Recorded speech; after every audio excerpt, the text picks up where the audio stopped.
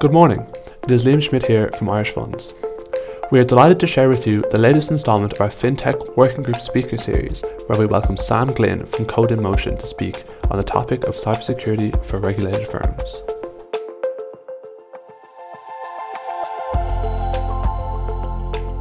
In this whistle-stop tour of all things cybersecurity, Sam addresses key guidance from recent years that you should be aware of, analyses common gaps in firms' current approach, as well as looking forward to future regulations including DORA. Sam underscores the fundamentals of how cybersecurity attacks can occur and also how best to counteract these while highlighting some real-world case studies. Paul Burke of Link Group introduces the webinar as well as moderating the Q&A session. I'm sure you'll find the insights to be fascinating, and be sure to keep an eye out for further podcasts shortly from the Irish Funds podcast channel.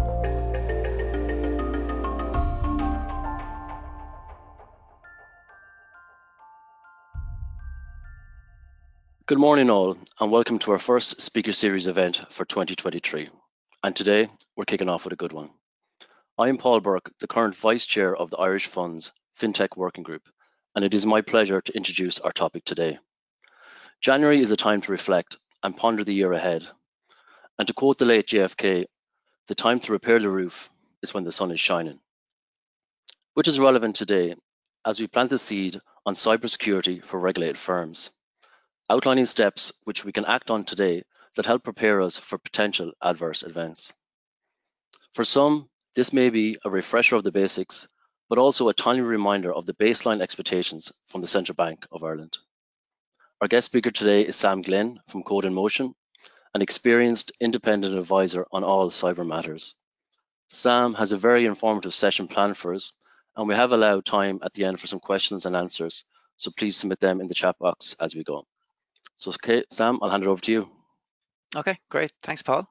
Sorry, I've missed your slide there. But in terms of the session, I'll go through the agenda in a moment, but just to quickly introduce myself, I'm Sam Glynn of Code in Motion. I provide independent advice to help you keep the cyber attackers and regulators from your door.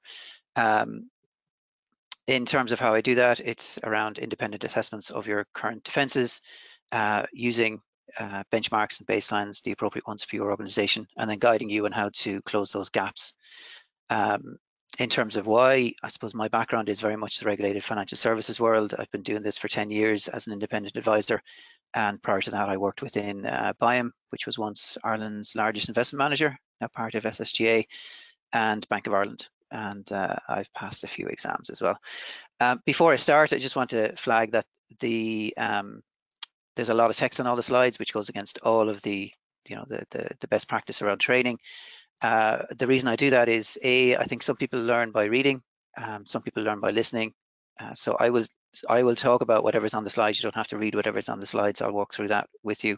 But also, the slides are available as handouts within the session later on. So if you want to take the slides and reread them, or if you want to share them with your colleagues, then the idea is that they might still get value from them, even if they didn't attend this webinar. In terms of you, I suppose I just want to flag the session is structured in a slightly unusual way, because I'm trying to address what I think would be the concerns of the three groups that might be in this audience. This is Irish Funds, so I would expect there to be a lot of people in the audience that would work for global regulated entities with access to skilled cybersecurity teams. So your concerns may be much more about regulatory compliance than they are about the actual cyber attacks that are going around. But I'm also aware of the fact that there are smaller regulated entities where they're reliant on external third parties and security service providers. So while obviously regulatory compliance is also important to them, it's important to make sure that we're not missing out on some of the key technical or policy or people security defenses that will stop you being the next victim of a common attack. So that's another part of this session. And then there's a third group, which could be the fintechs or other companies that are selling into regulated firms. So they may not be regulated themselves, but it's very important that they understand the world of a regulated firm, because a lot of the time when I'm dealing with fintechs, they believe they're a solution to a problem.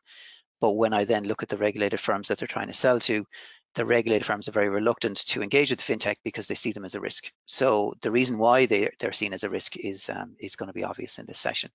So really, it's a bit of a late show. It's a whistle-stop tour, but it's hopefully something for everyone that's in that audience. So into the agenda. I suppose first up, I'll just talk about the past, which would be very much things that the central bank, cross-industry guidance from the central bank over the years, from 2016, which is their kind of key cybersecurity guidance, into their Dear CEO letters, and also operational resilience and outsourcing, which is a more recent topic. Then I'll step back and say, well, while there is regulatory guidance, why is there this guidance? Why is there such a focus on cyber risk? And it's talking about, well, why do attacks succeed? And just making sure that while you're focused on regulatory compliance, you're not forgetting the fact that this is all about cyber attackers and the risks to your money, your reputation, and your data. And then I'll get into the future, which is what's on the horizon, and I'll introduce DORA, the enforcer, which is a new regulation that's coming down the track, which actually, when you read through it, it does kind of unify the past and the present, and tries to put it into a much more enforceable regulation that's coming in the next 2 years.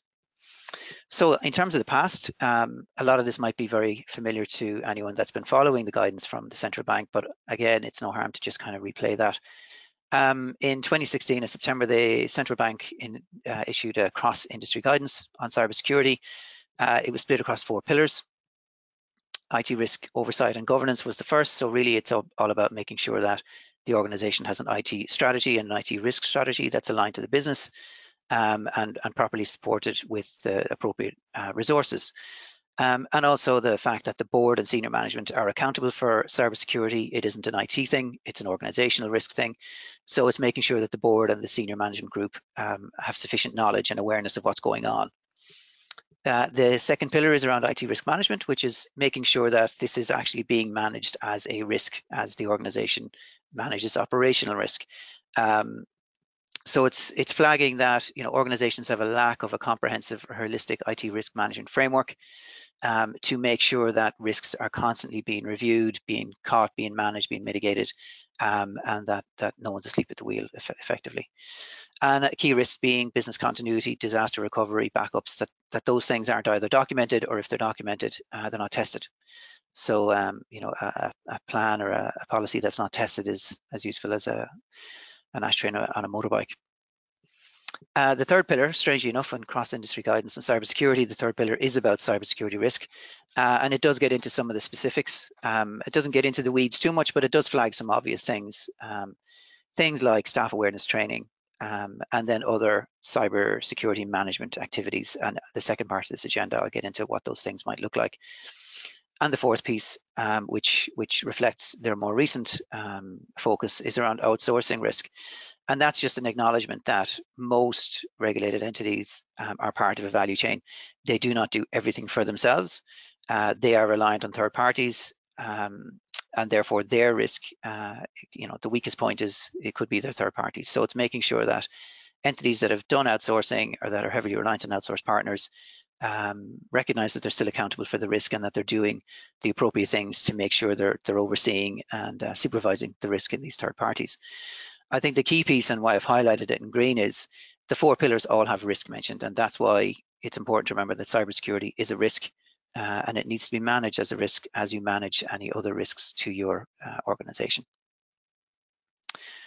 In terms of the next piece, March 2020, Dear CEO letters. There were Dear CEO letters sent out to a number of different pillars, but for the asset managers, after thematic inspection, there was 4 kind of key findings that came out of that, and very reflective of what they had said in 2016. They are still saying in 2020 that the board either doesn't know about cybersecurity or doesn't sufficiently care. So either there's limited board knowledge of what cybersecurity risk is in relation to the organization, or there is an insufficient prioritization of cybersecurity. It is still seen as an IT thing, and yet it isn't. So it's trying to make sure that organizations and board members are taking this seriously, because the central bank and regulators are, and cyber attackers are clearly taking it very seriously. The other piece is that even if the board does know or does care, they're not being told enough. So it's about the quality and frequency of reporting, and the quantitative data that's being reported or that's being missed. So when you're managing risks, there's key risk indicators, there's leading indicators, there's lagging indicators. There's hundreds of potential data points that you could pick in terms of your cybersecurity defenses that should be reported either to the board or reported to someone that can then analyze that, aggregate it, and present it to the board in a consumable way. I won't get into those KRIs or KPIs now, but it can be as simple as presenting it in such a way that it's a traffic light system. The board members don't necessarily need to know, what software patching is, but if they see something that's green last month or in the last board meeting and it's gone amber now, they can ask the question, why has this thing gone amber and what's the plan to get it green? You don't need to be a cybersecurity expert on the board to ask that question. So it is very much about the central bank saying, well, how are we presenting this information about this key risk to the board so that the board can make appropriate decisions. The third piece is that the firms can't secure what they don't know. So there's not a clear view of what actual assets are in use, what are the key systems, what are the systems that support critical or important business processes. And without that kind of view, there can be a complete, you might think you're in good shape, but you've completely forgotten a critical business function that's reliant on this IT system that's sitting in the corner. So it's kind of saying, well, if you don't know what you're trying to secure, how can you possibly secure it? And even when you do know what you've got, you're not, organizations aren't proactively scanning. So it's all about trying to do in advance what the bad guys are doing every day.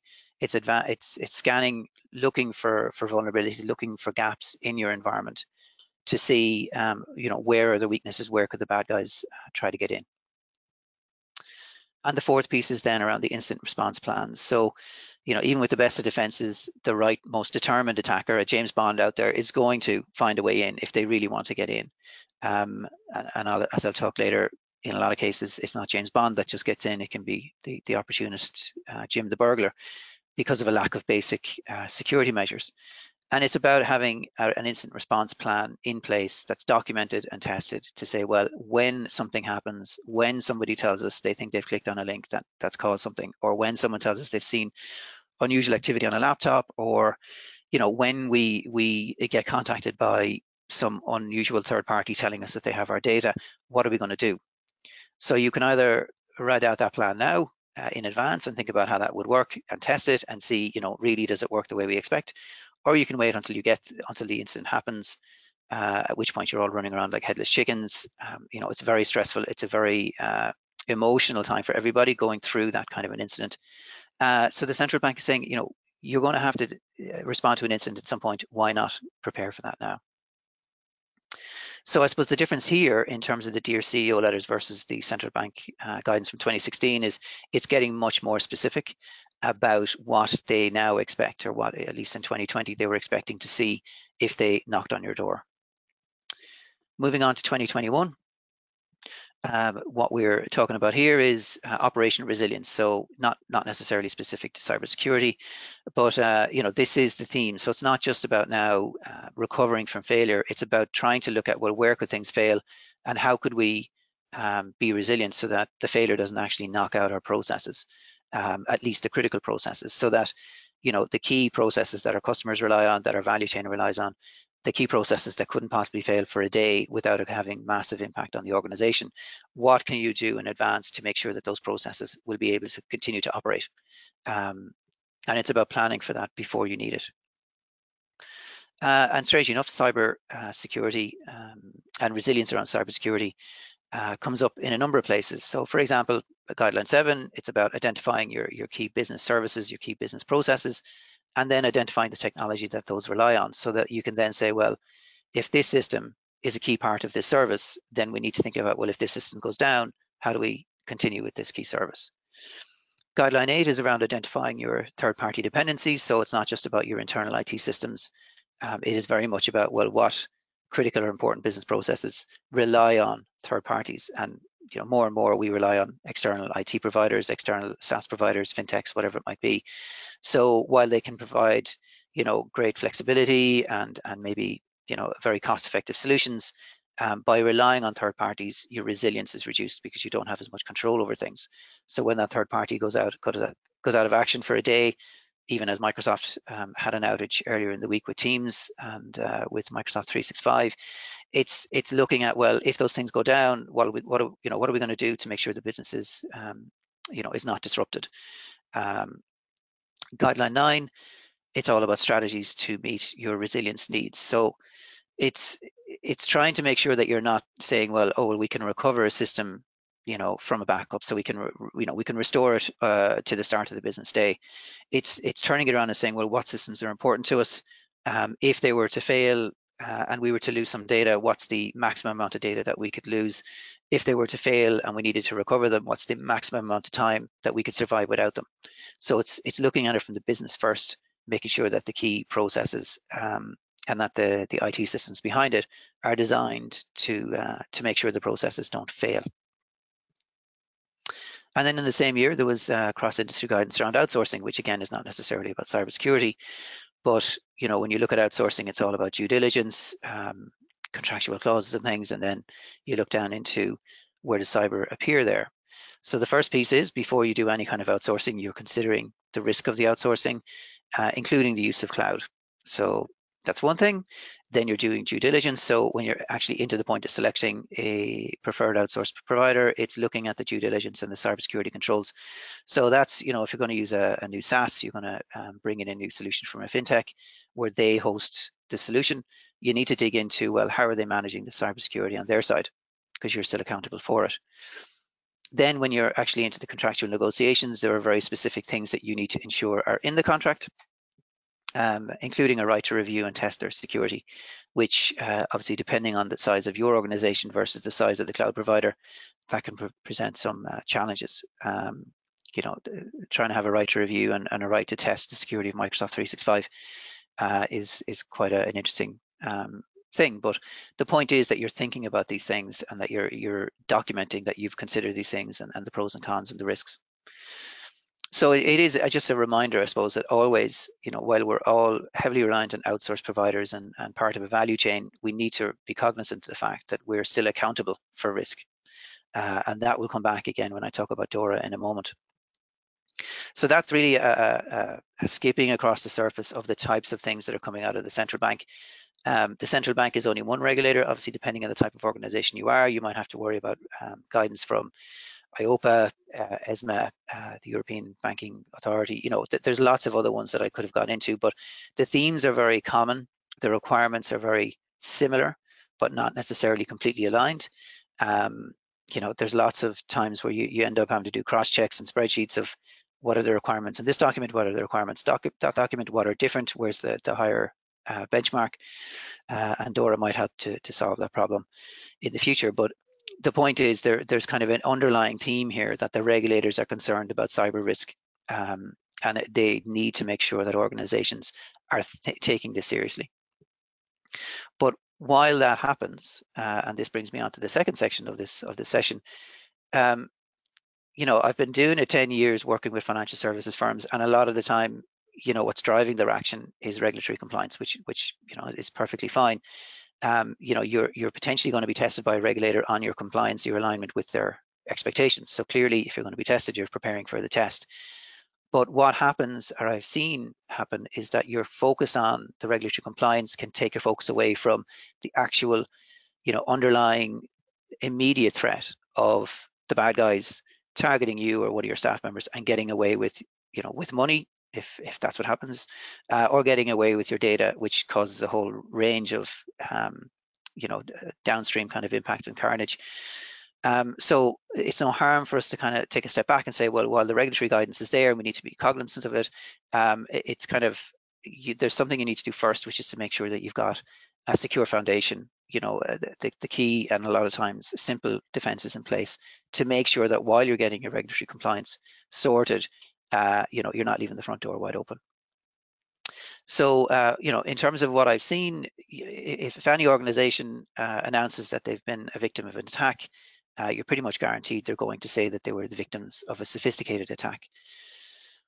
And that's the perception that, oh, well, if this large organization was attacked, it must have been very sophisticated. It was, multi-layered attack by the likes of James Bond. But the reality is, for most cyber attacks, and I don't know your organization, so, you could be quite a target for the likes of the James Bonds out there, but most attacks are not sophisticated.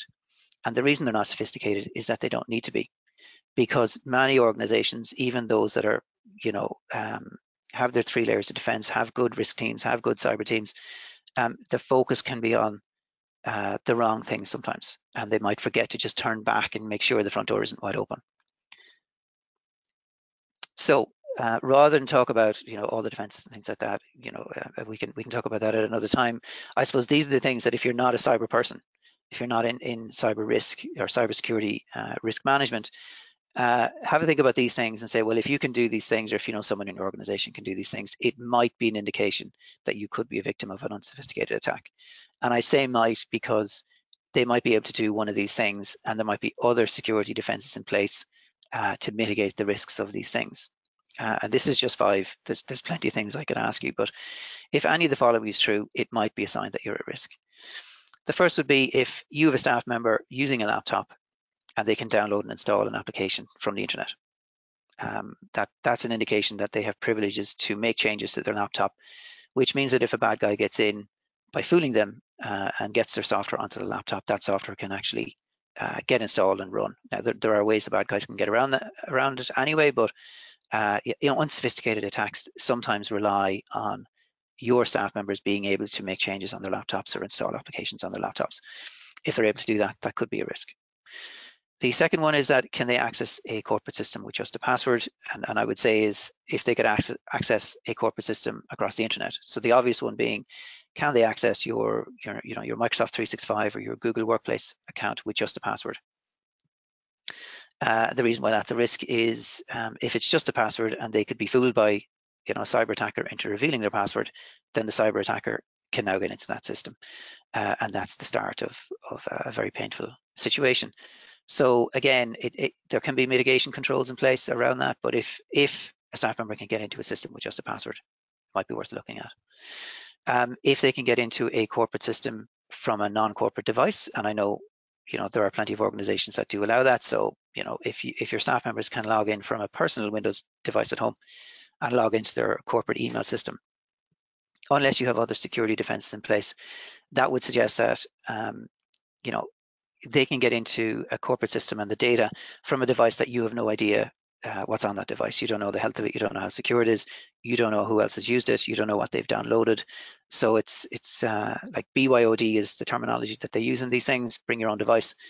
BYOD could also stand for bring your own damage, because you don't know what's on the device. When someone accesses a corporate system from that device, you don't know what that malicious software that's on the device could do. It also raises data protection concerns in that if it's if your corporate data that you're supposed to have control over is accessible from a device that you don't have control over, then how can you say that you have maintained control over the data? And then moving into if you're a senior manager but you've never been involved in any kind of incident management planning or in any kind of incident simulation test just to see does the plan stand up, and then that to me is a bit of a sign that you're potentially at risk, because if you're a senior manager, you probably will get pulled into an incident response if an incident happens. So if you haven't been involved in any planning, then you're going to get a plan for the first time and have never seen it before.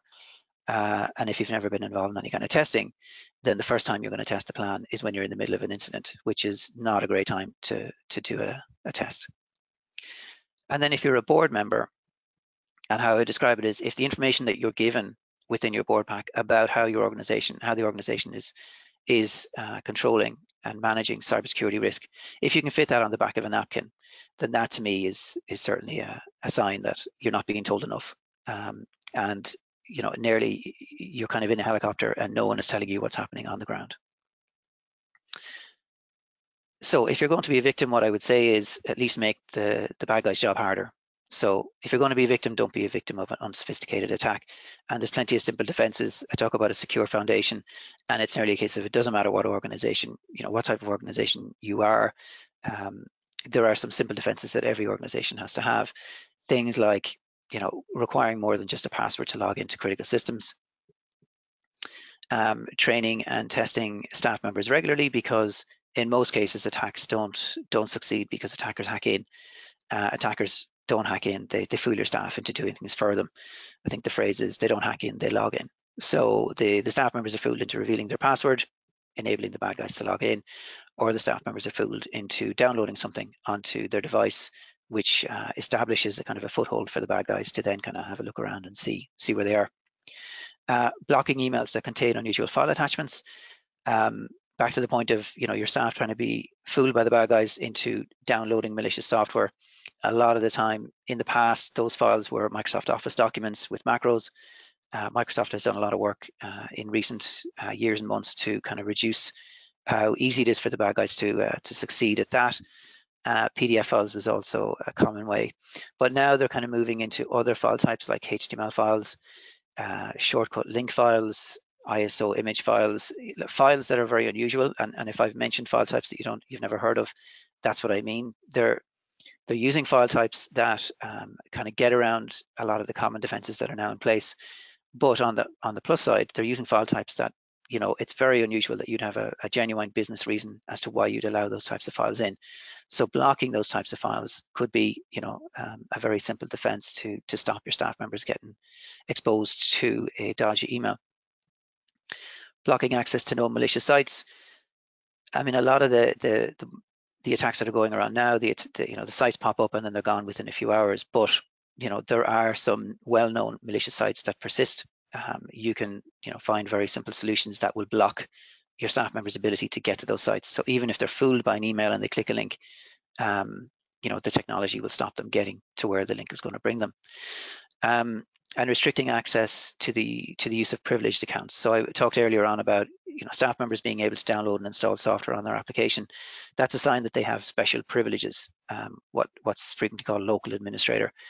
By removing those privileges so that only a certain kind of well-trained, well-aware, smaller team of people who have the privileges, that sometimes can stop attacks from succeeding. So even if a staff member is fooled by an email, even if they download malicious software, if the account is not a privileged account, it's a standard account, then a lot of that malicious software won't succeed because it needs these privileges to persist and to remain on the device and spread. Again, the bad guys have ways around that, but this is about trying to make sure you're not a victim of an unsophisticated attack. And disabling, removing accounts that are no longer in use, leavers, even movers. It's about reducing the number of accounts that bad guys can get through, can hack into. Pathways into your organization. There's no need for the accounts to exist. You should be disabling them as soon as the person has left. And ensuring devices are kept up to date with the latest software updates, patching, whatever you might call it. Like I said, most attacks, they come through your staff members. They fool your staff members into doing something. Some of them do get through because of security vulnerabilities in software.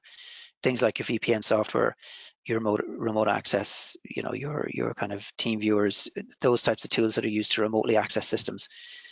They need to be kept up to date because if they have a security vulnerability, that might be the way that the criminals can get into your organization.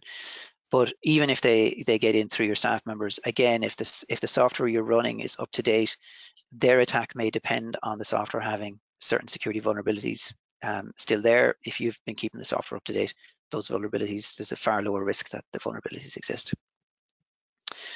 So that was just a kind of a quick list of simple things that can be done by any organization to reduce the chances of being a victim of an unsophisticated attack. But where do you start? Everyone will tell you this is a road trip. It isn't a kind of a one and done. But what I would suggest is when you look at regulatory guidance, it does say, you need to have a strategy, you need to have the appropriate governance, you need to have risk management framework, you need to have all those types of things in place, and that is true. But what I would say is don't spend your time focusing on, getting the right strategy, getting the right governance together until you at least know that you've got the front door locked. What I would call a secure foundation. You don't need an expert, a crime prevention officer to walk in the door for you to know or for you to spot that your front door is wide open. So rather than worrying about your destination, where do you need to be based on the regulatory guidance? Where do you want to be based on your risk appetite and your business strategy? First of all, just make sure that you've had a look around as to where you are right now. So, have a look at the things that I say or other people say about what are the basic security measures that could potentially significantly reduce your risk of being the next victim. Have a look at where you are right now in terms of those types of security foundational steps. And if where you are right now is not the safest place in town, start driving. So even if you don't know where you're going, get the hell out of where you are, because while you're thinking about where you want to go, the attackers could find a way in.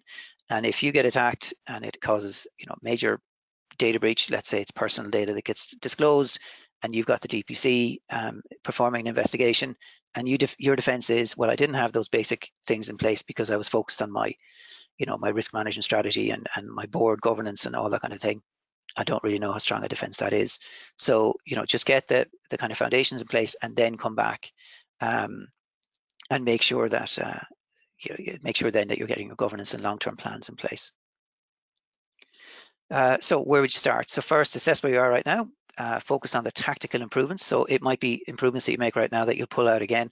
A lot of the kind of the simple measures aren't that expensive, but they provide significant benefit. Don't think the cost is any reflection of the benefit that they provide. Second, use the regulatory guidance as a baseline, but it is a floor, not a ceiling. And then, look for a recognized cybersecurity framework as a benchmark. So there are plenty of benchmarks out there: Cyber Essentials, CIS Controls, ISO 27001, NIST Cybersecurity Framework. There's lots of them out there that, depending on your organization, depending on your internal cybersecurity capabilities, some of them will suit you better than others, obviously depending on your business strategy and your risk appetite. Look for a benchmark. That's your target. So the regulatory guidance is your baseline, is your foundation. Your target should be a reasonable benchmark. But it's an iterative thing. As you do one thing, you'll learn a bit more, and then you'll decide that your end state, your destination might be different to what you expected. And then third, as soon as you think you've kind of got a secure foundation in-house, you need to start thinking about the third parties that you rely on. Because, as I say, very few organizations do everything for themselves. So your security is heavily dependent on the security of all those that you rely on. So you do need to go out looking at your vendor management, third-party risk management, supply chain management, whatever you call it. You need to go across all of the third parties that you rely on. And what I would suggest you do is all the way report meaningful information to the boards. Be open about where you are, where you think you need to be right now, although that may change as you go along.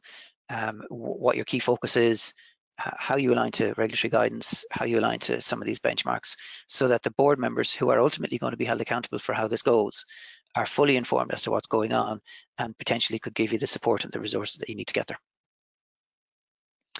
And then just for those who want to get a true A grade on this, how do you prove that you're in good shape? There is this thing called TIBER at a European level. It stands for Threat Intelligence Intelligence-Based Ethical Red Teaming Penetration Test. So that's why they call it TIBER. I don't know why it's not called TIBERT, but there you go. So it's a European-led initiative now promoted by the central bank, and it's the idea of it's kind of the regulator and yourself and the expert cybersecurity testers working together to say, well, what are the threats that my organization faces? How do those threat actors get in? Let's test to see whether they could get in. Now, the results of the test, it's not part of the central bank's supervisory function, so it's very much voluntary thing, but it's based on, if you think that you really are A grade around this, then let's test and prove it. Alternatively, I think there's plenty of people that could be on this session nodding your head in agreement today. If you're still listening, then you'll walk away and do nothing meaningful, and you'll wait and see what happens. And I've just picked out a couple of things that I got out of LinkedIn lately. First up, everyone's talking about ransomware and the impact and whatever. This is the latest one of a survey of 300 IT leaders where they were hit by ransomware and the implications for their organization. So 56% said it hit revenue. 50% said it led to loss of customers, and 46% it was a loss of reputation. So there's a lot of costs involved in ransomware, and I won't go into that. The ransomware demand is only an element of the cost of a ransomware attack. The cleanup and the investigations and all that kind of thing, it makes it very expensive. But the long-term reputational damage to your organization and to yourself for having been associated with an organization that was attacked, can be very problematic. And then what would the Cyber Insurance Academy tell you? Wherever we think we are right now, which is here, $8 trillion is the value of cybercrime. Apparently it's the third biggest economy in the world. By 2027, it's going to be nearly 3 times that. That's their assessment. So that brings me to the future, which is DORA. And DORA is the latest European regulation, the Digital Operational Resilience, before I go on, Digital Operation Resilience Act. And I'd imagine you're all sick to death of reading my words.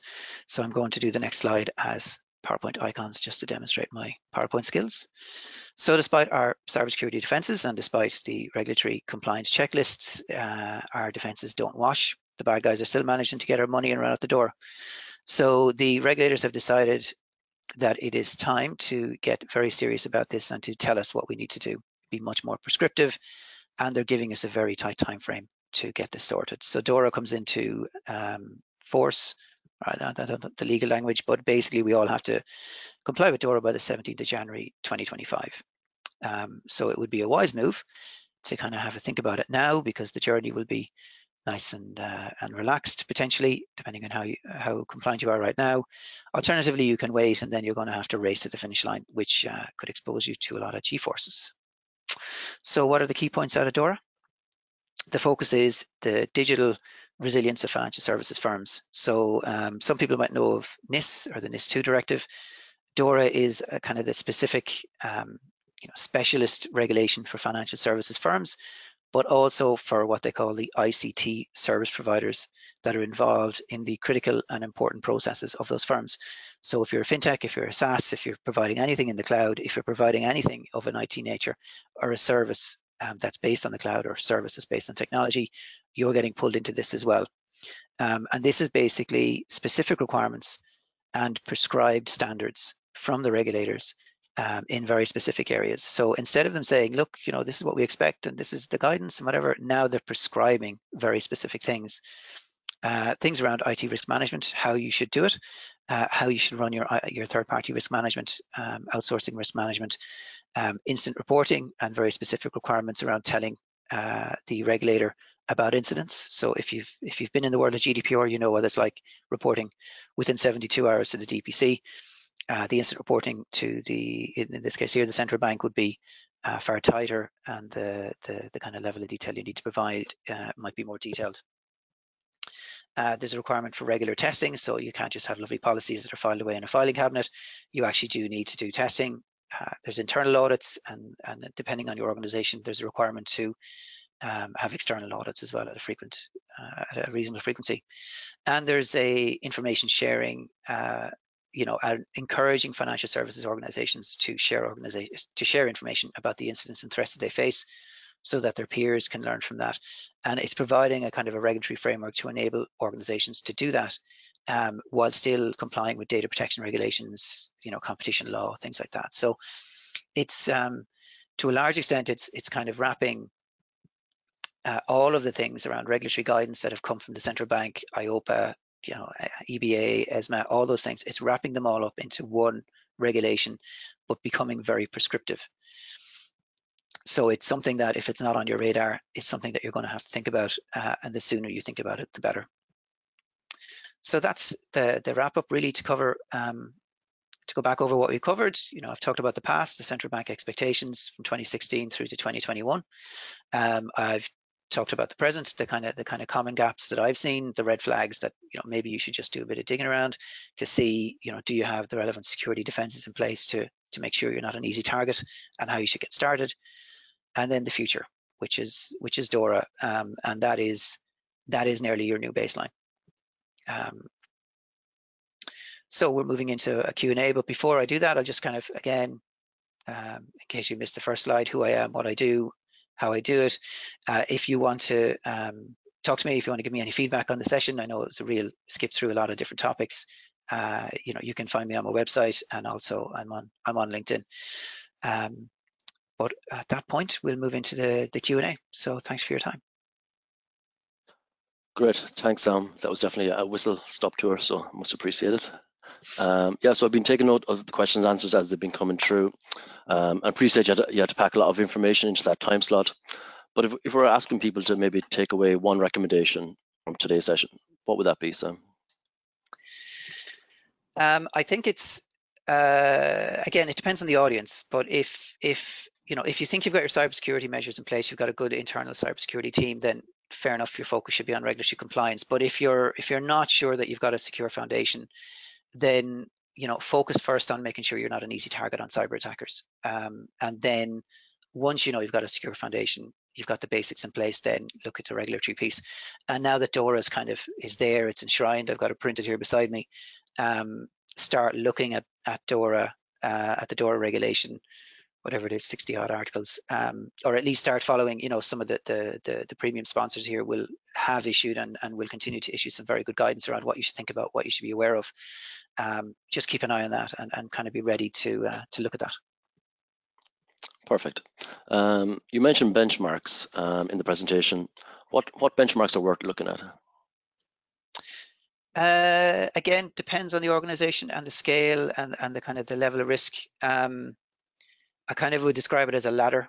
If you're at the bottom of the ladder, you need to look at the basics, the foundational type things. The NCSC in Ireland has kind of 12-step program. There's a Cyber Readiness Institute. There's lots of other types of Global Cyber Alliance or Cloud Alliance. There's a lot of different ones where they say, look, if you've done nothing, then do these things first, and it covers a lot of the same ground as I've mentioned there. I do a lot of guidance around that kind of stuff myself as well. If you think you've got those basics in place and you don't think you're an easy touch for cyber attackers, then you're getting into things like the CIS controls, which is Information Security Controls, NIST's cybersecurity framework, and then you're into ISO 27001, which is very much about risk management. So it's a much more holistic kind of getting something in place that's sustainable. Perfect. And a popular question today seems to be the cyber attack on the HSE was big news in 2021. Do you know anything more about how it happened and what lessons are for the rest of us, really? Yeah, and actually I see PwC is there as a premium sponsor. They produced and the HSE published their executive summary and their detailed report about how it happened and the lessons to be learned from that. So kudos for the transparency from the HSE on that. I mean, there's a lot of talk about, well, the HSE, they had Windows 7 and they, someone was fooled into clicking a link and all that, and all that's true. But I don't know how many organizations here are as complex and as diverse as the HSE. There's 130,000 staff, there's 70,000 devices, 30,000 of them or 40,000 of them were Windows 7 at the time. Yes, a staff member clicked on something, but there were lots of other defenses that failed along the way. There were lots of alerts that weren't picked up on that could have prevented it. I think the attackers were there in March. They launched the actual attack in May, so there was 2 months. Yeah. So if you look at the report, the executive summary, and definitely the detailed report, and I'll be writing about this myself in the next few weeks, there are some very clear signs that it wasn't necessarily a sophisticated attack. It caused absolute carnage. But the way the attack happened it didn't seem to be, at least in the report, it didn't suggest it was sophisticated. It was nearly just bad luck, and a lack of defenses caused it to get bigger and more a higher impact. Perfect. As you said, there is just down to one employee and an email and an attachment. And it was, but you can't. Like a human is not responsible for the organization's cybersecurity. Like we can tell staff, look, the bad guys are targeting you. This is what they're doing, and you can tell people what to watch out for. But you have to assume that someone's going to get fooled. We'll all get fooled at some point with the right message, at the wrong time, or the right message at the right time. So it's all about having defenses before that and after that to say, well, how do you reduce the likelihood of the email getting through in the first place? And if it does get through and the person clicks on it, how do you reduce the impact of the person clicking on it? So the last person I would blame here is the person that clicked on that attachment. Very good, fair point. And we might just take one more additional question, Sam. I am conscious of time. We'd like to get your views on cyber insurance policies and how they sit alongside some of the risk preventative measures you discussed today. Well, I suppose insurance is one of the ways that you manage a risk. It's what's risk transfer. And that's how a lot of firms have done it in the past. They've said, well, we just couldn't be bothered trying to, our organization is too diverse, there's too many legacy systems, it's just impossible for us to actually get the secure foundation in place. So we'll transfer the risk, we'll get insurance. Okay. But cyber insurers, in the early days, they didn't know how to price the risk. They now know how to price the risk, and so cyber insurance is getting more expensive. It's in terms of its coverage, it's getting much more limited. So it's, there are a lot of insurance providers that are saying they won't insure, nation state backed attacks. How you prove a ransomware attack was not nation state backed is a tough one. So I think And even if you can't get insurance, a lot of the insurance providers are now asking you about your security controls, and basic things, again, simple things. But you might say, oh yeah, we do all those things, and that's fine, and they'll give you the cover. But if you have an incident, and then they come back to you and say, well, yeah, we'll cover the incident so long as you can prove you have all the things you said you had. Okay. Where's the evidence of those things? So cyber insurance has a role to play, certainly, but it isn't your primary defensive mechanism. Great. I think we might leave the questions and answers for there. I want to thank Sam again for your time and energy this morning. Certainly it's a webinar for us to reflect on and consider maybe likely gaps or improvements needed in our own firms from today. Just some housekeeping. The recording will be available via the Irish Funds channel on Vimeo, plus a podcast will be available on Spotify next week.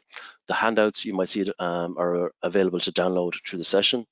And please do watch this space from the Irish Funds FinTech Working Group. We do have some upcoming speaker events planned for February, March, so we'll keep you posted on those. I want to thank Liam and all the Irish Funds marketing team for all our assistance with me and Sam in the last week. It was definitely much appreciated. We had over 360 registered for the event, which is definitely a record for the FinTech Working Group, so we're delighted with that. And thanks again to all of you who attended and registered. So we'll leave it there and say take care and goodbye.